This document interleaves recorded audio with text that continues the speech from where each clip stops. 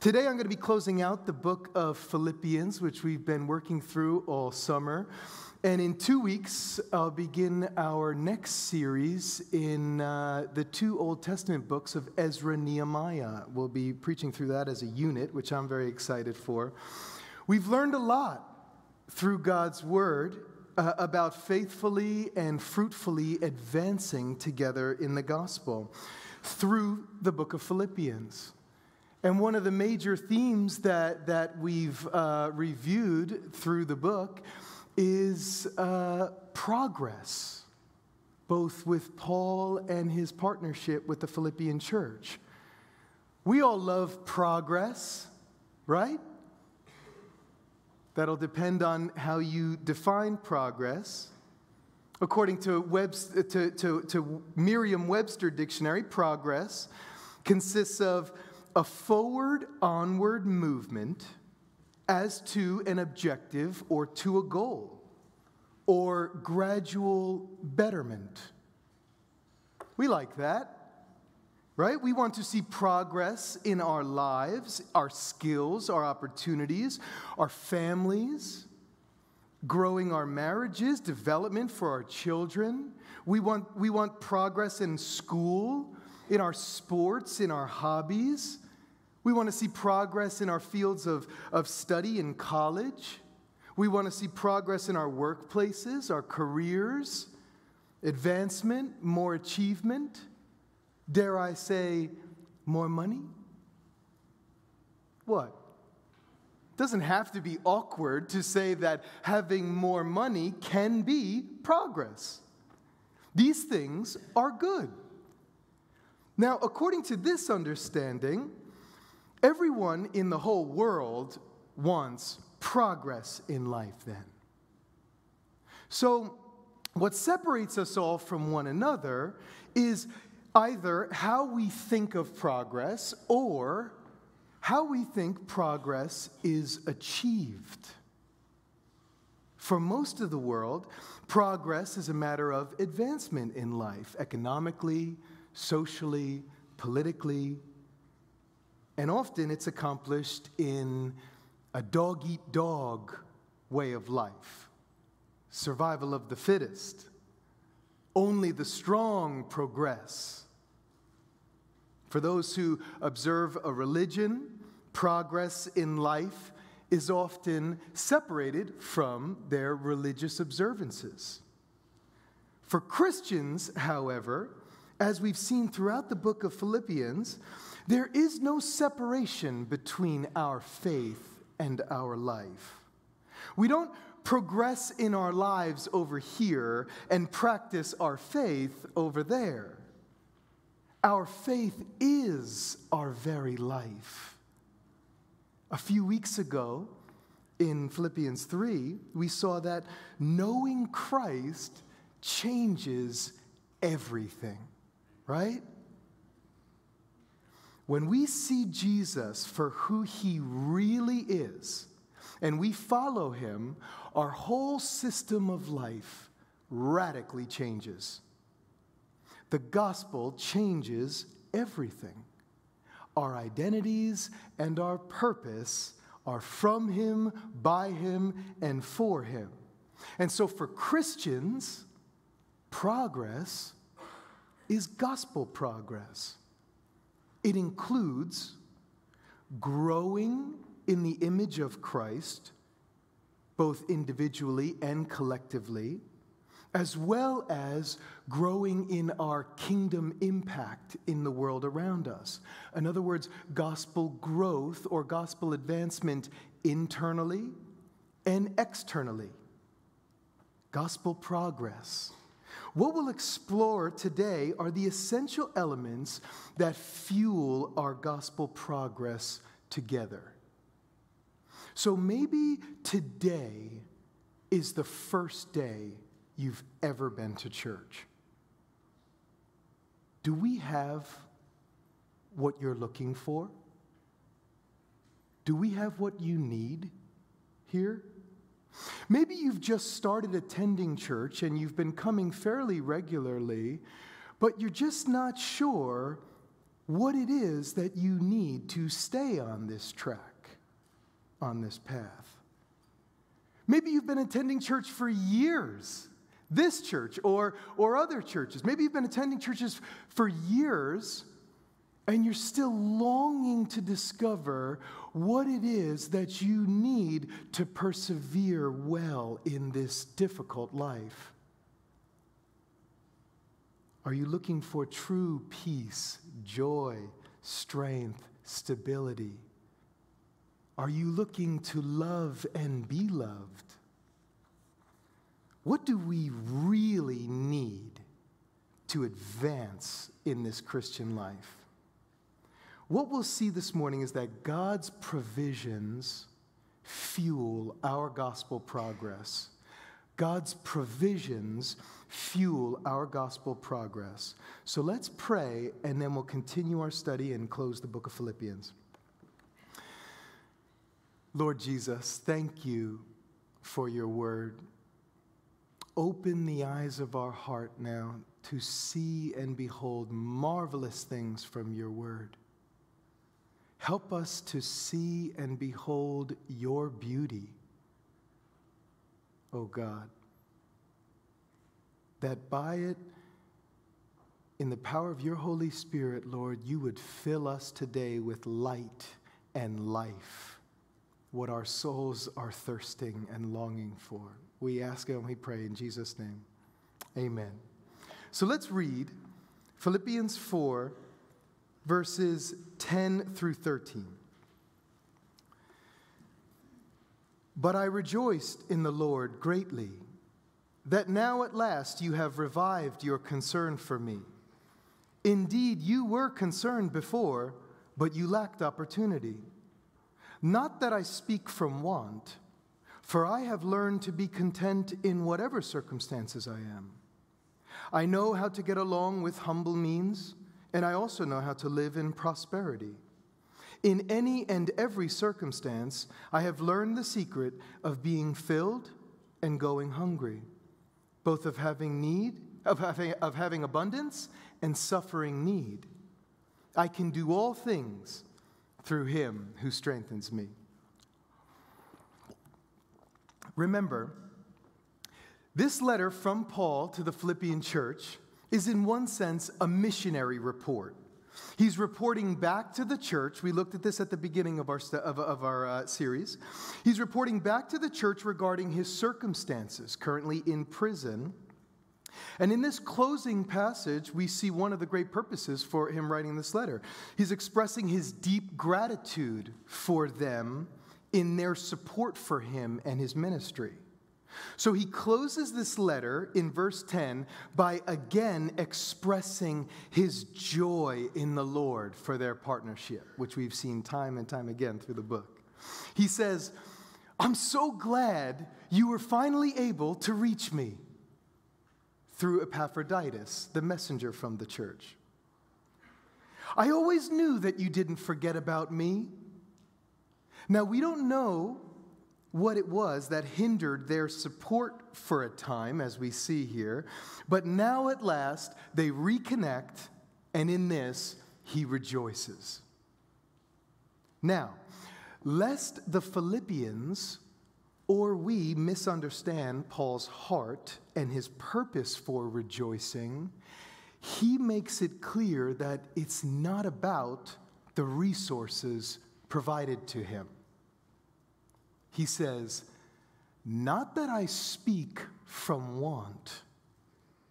Oh no, I have learned to be content in whatever circumstance I'm in. An inside look into the disposition of Paul's heart. He says, I'm always content. It is not my circumstances nor material provisions that determine my contentment. My contentment is constant.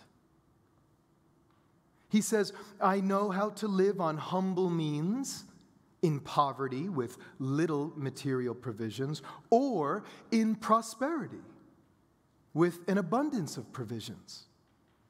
In any and every circumstance, I have learned the secret of being full or hungry, having abundance or suffering need. I can do all things, he says, through Christ who strengthens me. Wow. So there's a secret to being content in all circumstances. Wait a minute now. Of course we need to know the secret of being content when we're poor. But what more do we need when we're rich? We have everything that we want and need, right? Yes, that's right, the world says and reinforces for us day after day. Just try to enjoy all the things you have. Get some more. Enjoy them and you will be happy. That's the meaning of life. Eat, drink, and be merry, for tomorrow we die. And God says, he who loves money will never have money enough. The full stomach of the rich will rob him of sleep. And elsewhere, that's Ecclesiastes 5, elsewhere, the love of money is a root of all sorts of evil. Some, by longing for it, wander away from the faith and pierce themselves with many griefs. They fix their hopes on the uncertainty of riches unto their demise. It's 1 Timothy 6.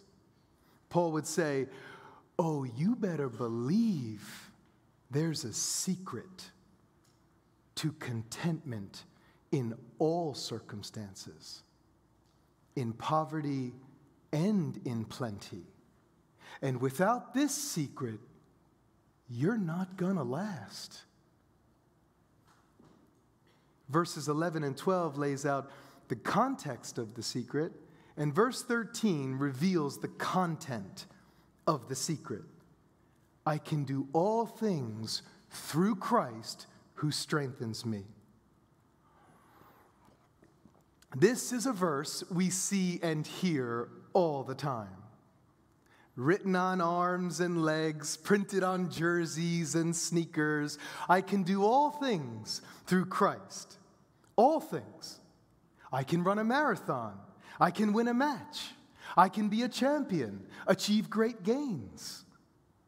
I can do anything, it says. I'm gonna win. I'm gonna win. I can do all things. I'm gonna win. That's inspiring. If that was the message of the book. I hate to be the dark cloud over your game day, but the theme of this book is we're gonna lose. You're gonna lose a lot in this life. We lose our youthfulness. We lose our health. Our physical, mental, emotional well-being unravels. We lose dreams. We lose friends. We lose influence, status. We lose jobs, savings, financial stability. We lose our safety, security. We lose relationships. We lose marriages. We lose loved ones, our parents, precious family members, young and old. In this life, we lose a lot until the day that we all lose everything. Naked we come in, naked we depart. Family, I do not say these words easily, especially this season for us. There has been much loss among us this summer. There is no quick fix, simple reminder, secret mechanism here. Paul says, I have learned this secret. You know what's behind his learning? He notes for us in 2 Corinthians 11 a snapshot of his life and ministry. Many imprisonments, beaten times without number, often in danger of death. 5 times I received from the Jews 39 lashes. 3 times I was beaten with rods. Once I was stoned. 3 times I was shipwrecked. A night and a day I spent in the deep sea.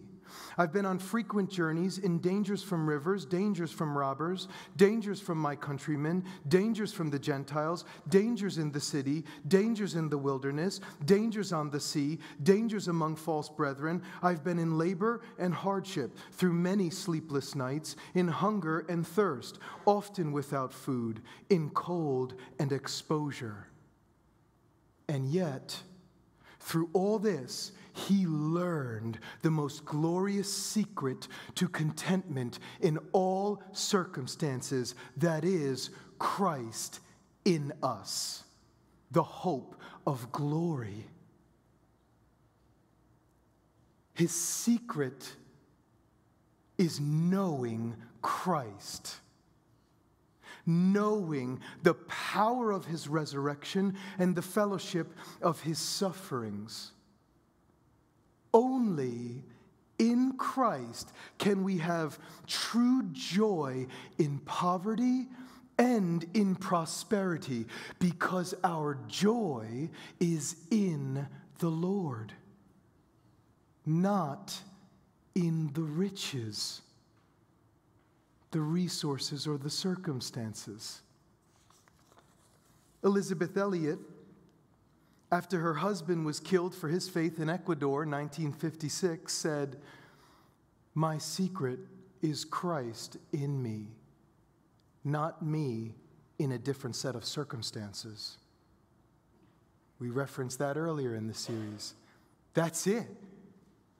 Family, contentment in hardships, suffering, misery, loss is a miracle.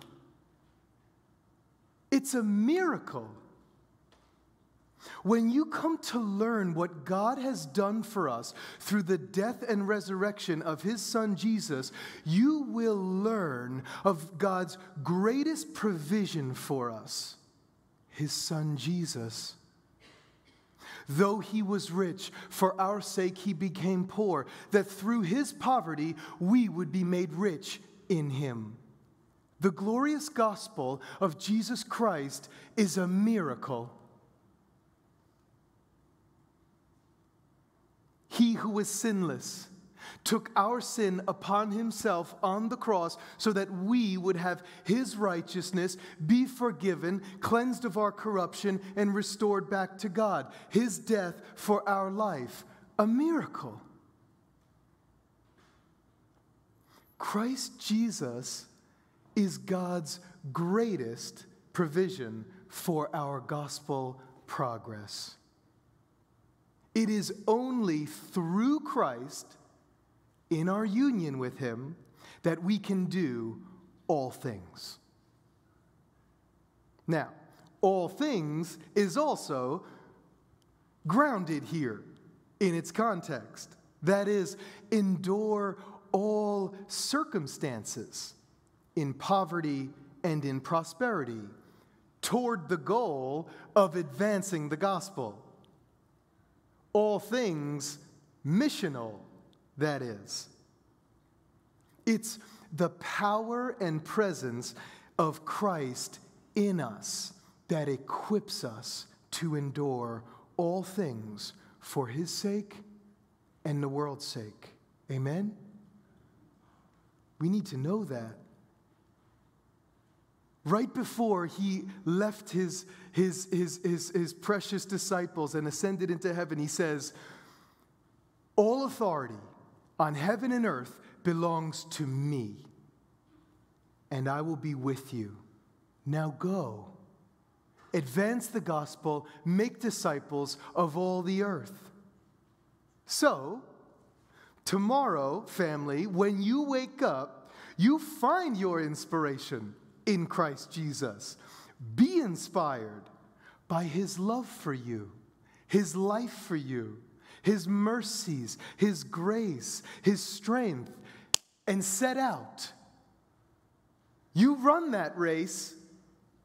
I'm gonna live. I'm gonna live. I can do all things. I'm gonna live. To make Christ known and loved, regardless of my circumstances today. That's more fitting to the book.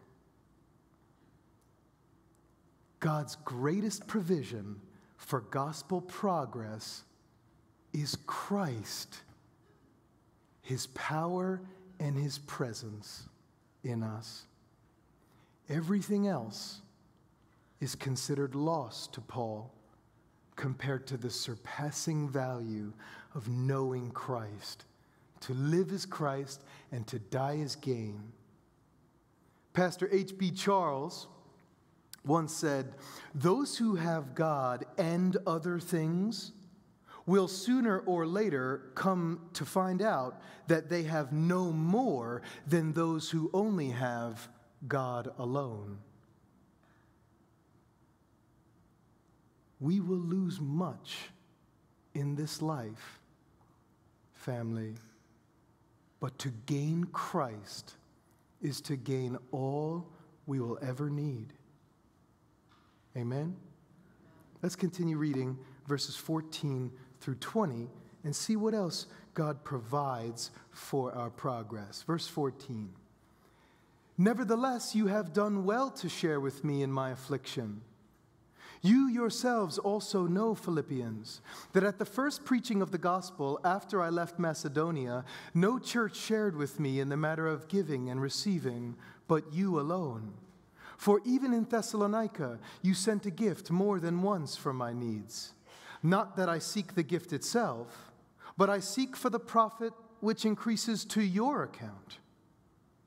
But I have received everything in full and have an abundance. I am amply supplied, having received from Epaphroditus what you have sent, a fragrant aroma, an acceptable sacrifice, well-pleasing to God. And my God will supply all your needs according to his riches in glory in Christ Jesus.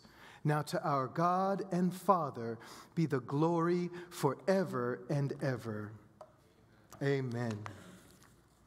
So, right after Paul says, I can do all things through Christ who strengthens me, he says, yet I needed you. It was so good for you to be there for me, with me, in my troubles. You know, Philippian church, that from the start, as recorded for us in Acts 16, we looked at this at the outset of our series, the planting of the church there, our partnership has been unbreakable. It's been good for us. Together, he says, in giving and receiving. True partnership is a two-way street for Paul. He makes something very clear about church partnership. Everyone is built up. And once again, his posture of humility shines through here as he considers the church's interests over his own. He says, yes, I did receive that gift. Thank you. But I'm more excited about your blessings to come from your giving. You see that? Paul receives the tangible gifts. The church receives the intangible gifts. Physical and spiritual provisions of God abound. We know that this must be a spiritual profit to the church, the Philippian church, because Paul says, your gifts to me, they were a fragrant aroma, a spiritual gift to God. And then he affirms, my God will supply all your needs according to his riches in glory in Christ Jesus. Family, this is no prosperity gospel. You give money to God, he'll give more money to you. Both Paul and we reject that lie. It is more blessed to give than to receive theology. This is storing up riches in heaven theology. Longing for the true riches of God theology. The riches of his kindness, his patience, the riches of his wisdom, his peace and joy. True riches. These are the riches of God that abound when we receive grace and extend grace. We receive from him and we give to others. And he meets all of our needs. All of them. He who did not spare his own son, but gave him up for us all, will he not also with him graciously give us all things?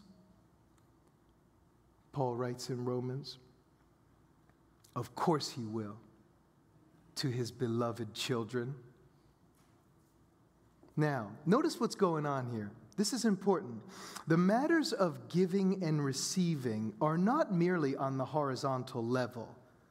It's not a linear work, merely between us, but a triangular one for all of us. God first meets our needs, spiritual and physical, which flow through his Son. I receive and you receive. We receive together.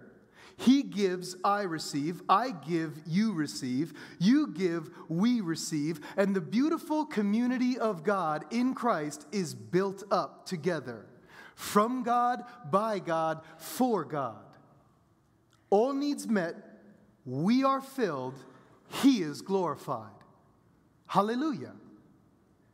To God be the glory. Forever and ever we sing. Amen. So, this is important for us. A second great provision of God is made very clear in fueling our progress. His church. The church. We need each other. We need Christ and his church to advance in this life together. We absolutely need both. Vibrant life marked by satisfaction, growth, peace, joy doesn't exist without both of these great provisions of God in our lives. Christ and his church. His Spirit dwelling in us by faith in Jesus, and us dwelling in his church, living out our faith together. This is God's design for our life together. And it's beautiful. It's beautiful. It is beautiful that in the midst of great hardships, suffering, and loss, this season at Riverstone, God has filled us with the love of Christ so much to be eagerly caring deeply and tenderly for each other's needs. It's beautiful to see comfort being extended to each other by those who have been comforted. I can't tell you how many of you I've spoken with over these last 3 months who have also identified that through our pains together, God is strengthening our bonds. Hallelujah. It's beautiful. It is beautiful to see the generosity abound in our church in view of God's generosity towards us. Through your giving, God has multiplied blessings in and through our church. It's beautiful to see our care team expanding and meeting both physical and spiritual needs of our people and those in our community. Sometimes it's easier to give than to receive. Huh? I get it. It can be hard to ask or receive from the church. But this is how God blesses and provides for us. He provides for us through His church. This is how He meets our needs. Blessings abound for the givers, the receivers, and ultimately to God when we give and receive. It is beautiful to see how eager you all are to build each other up in the grace and knowledge of our Lord Jesus, your commitment to one another in small groups and intimate community. If you're not connected with others yet in our church, we want to guide you. Yes, we are in a season of rebuilding some of our growth group ministries, sure, but we have avenues and opportunities for you to connect with others and grow in your community life here with us. As a matter of fact, this morning, on the way out, you'll see flyers on tables out there at the welcome desk with opportunities to plug into groups or events gathering men and women this season ahead, families. I would encourage you to grab some and take a look. It is beautiful to see how eager our church is to support global workers and missionaries throughout the world. Like the Philippians with Paul, we have been faithfully supporting sent ones and global workers in powerful ways. I'm excited to see who else we're going to send among us. We're coming for you.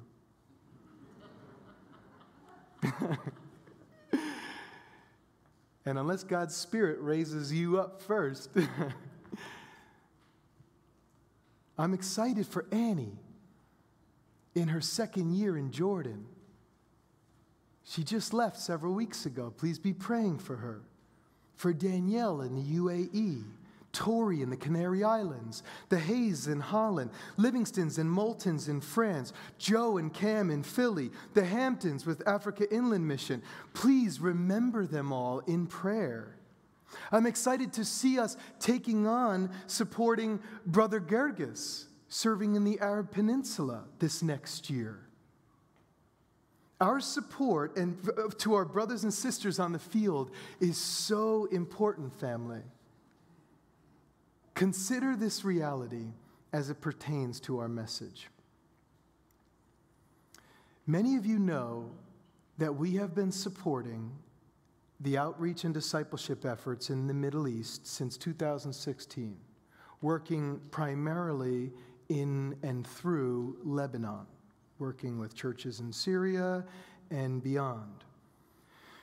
You also know by now that war-torn Syria is no longer in the headlines, which means that global resourcing of the people there has stopped.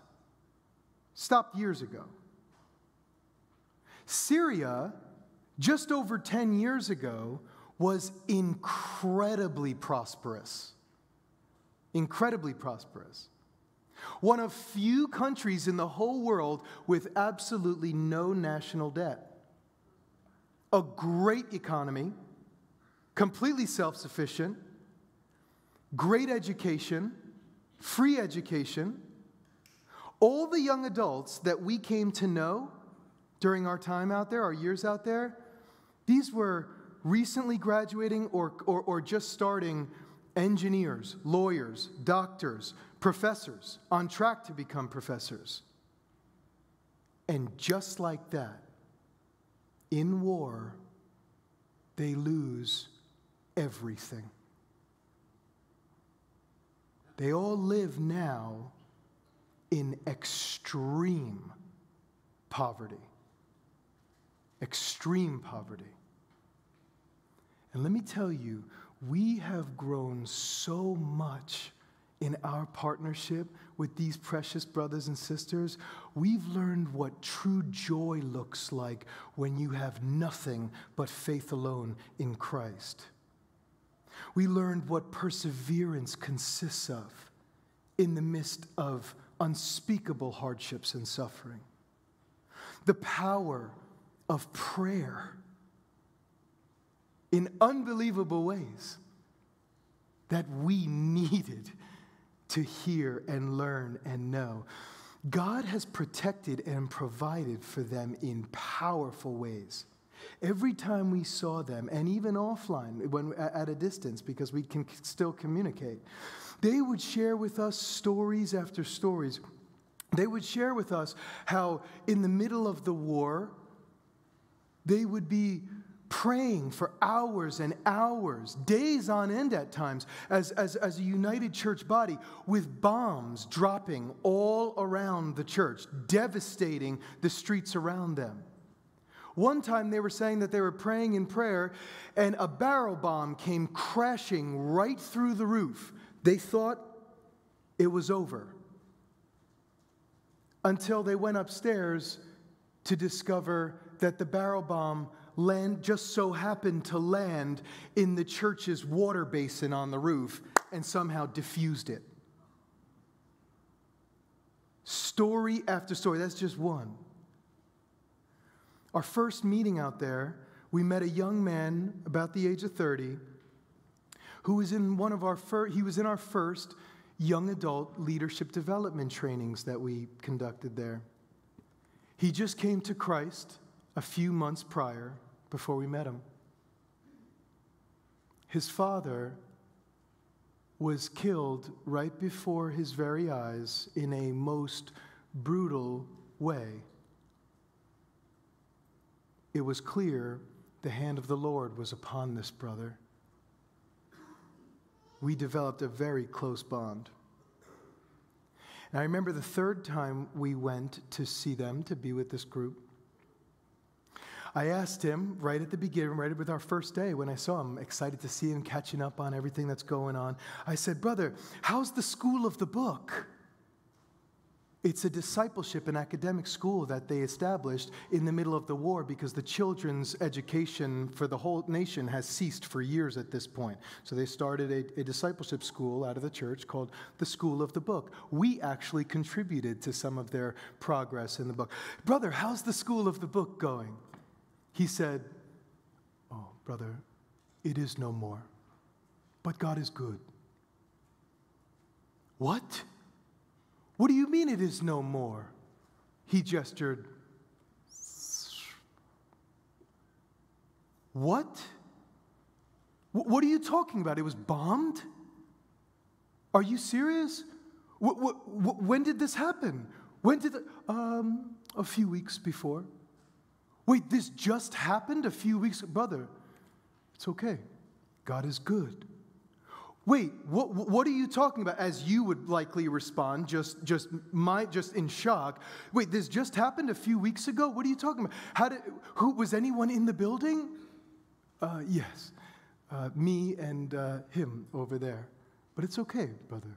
God is good. Wait, what? You were in the building when it got hit? What did you do? What happened? We crawled out.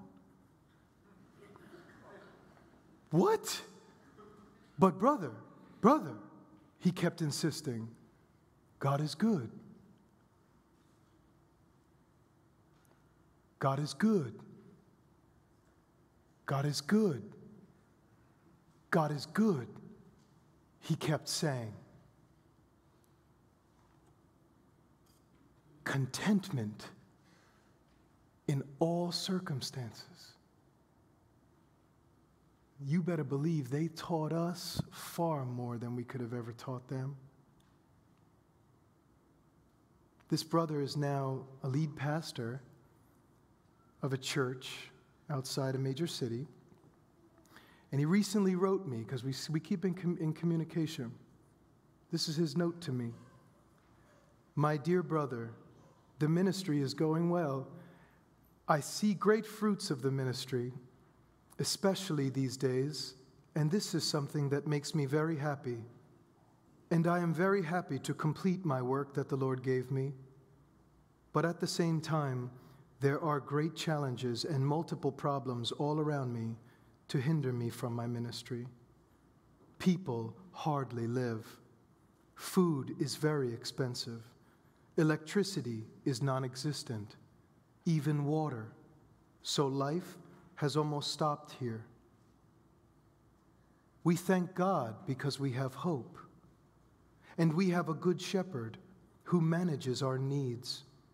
Please pray that we persevere in this work for the glory of God, and that these fruits which I see are good and useful in the service of the Lord. Also, please, dear brother, pray that the Lord protect me and provide for every need. Word for word, his message. Family, tomorrow is not certain. But wherever we are tomorrow, what remains certain is that we need Christ and his church to persevere. Christ and his church to advance together in the gospel. God's provisions fuel our gospel progress. Mainly Christ and his church. Amen? Paul closes his letter where he began, greeting the saints in Christ Jesus. Let's just read these final words, 21 through 23. Greet every saint in Christ Jesus. The brethren who are with me greet you. All the saints greet you, especially those of Caesar's household. The grace of the Lord Jesus Christ be with your spirit.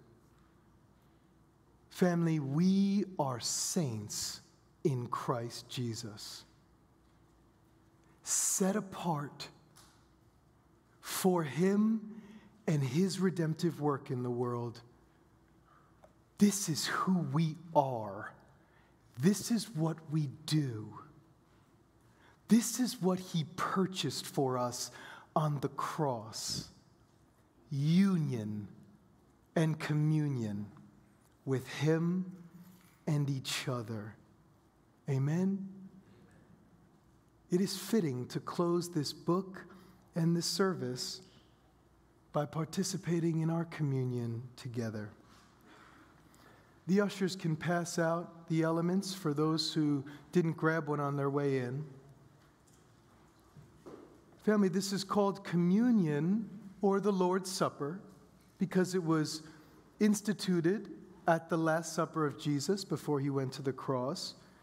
And sometimes it's referred to communion because as believers, this is a time for believers in Christ Jesus to remember the grace of our Lord Jesus Christ, to remember his love for us on the cross, to remember God's forgiveness of our sin by faith in Christ, to remember that we are eternally united to Him and to one another. Amen? We remember Jesus, who said, "This bread is my body, which is broken for you. Do this in remembrance of me." Let's take the bread together.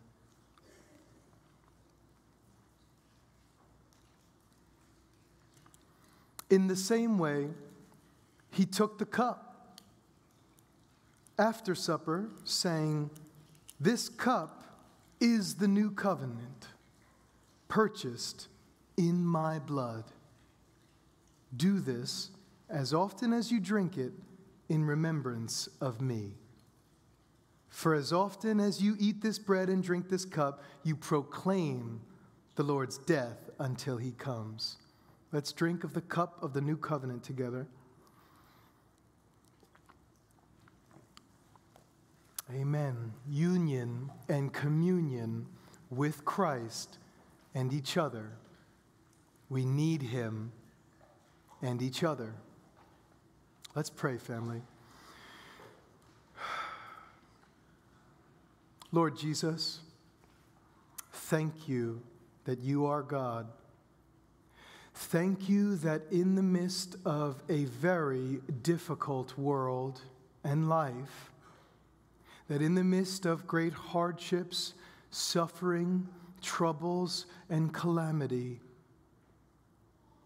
there is a river whose stream makes glad the city of God. Thank you that you are the one who says, "Anyone who believes in me, from their innermost being will flow rivers of living water." That's what we want, Jesus. Fill us.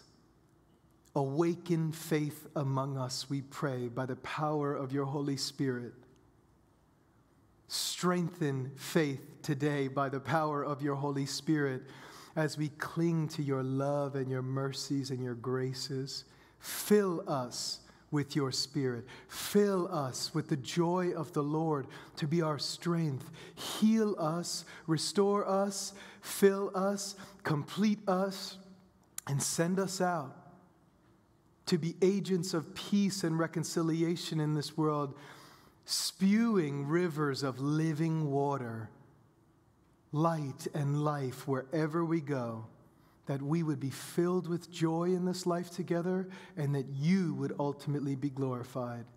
Jesus, we pray for our brothers and sisters in the Middle East. Have mercy, Lord. Be with them. We hear their plight. We hear their cries.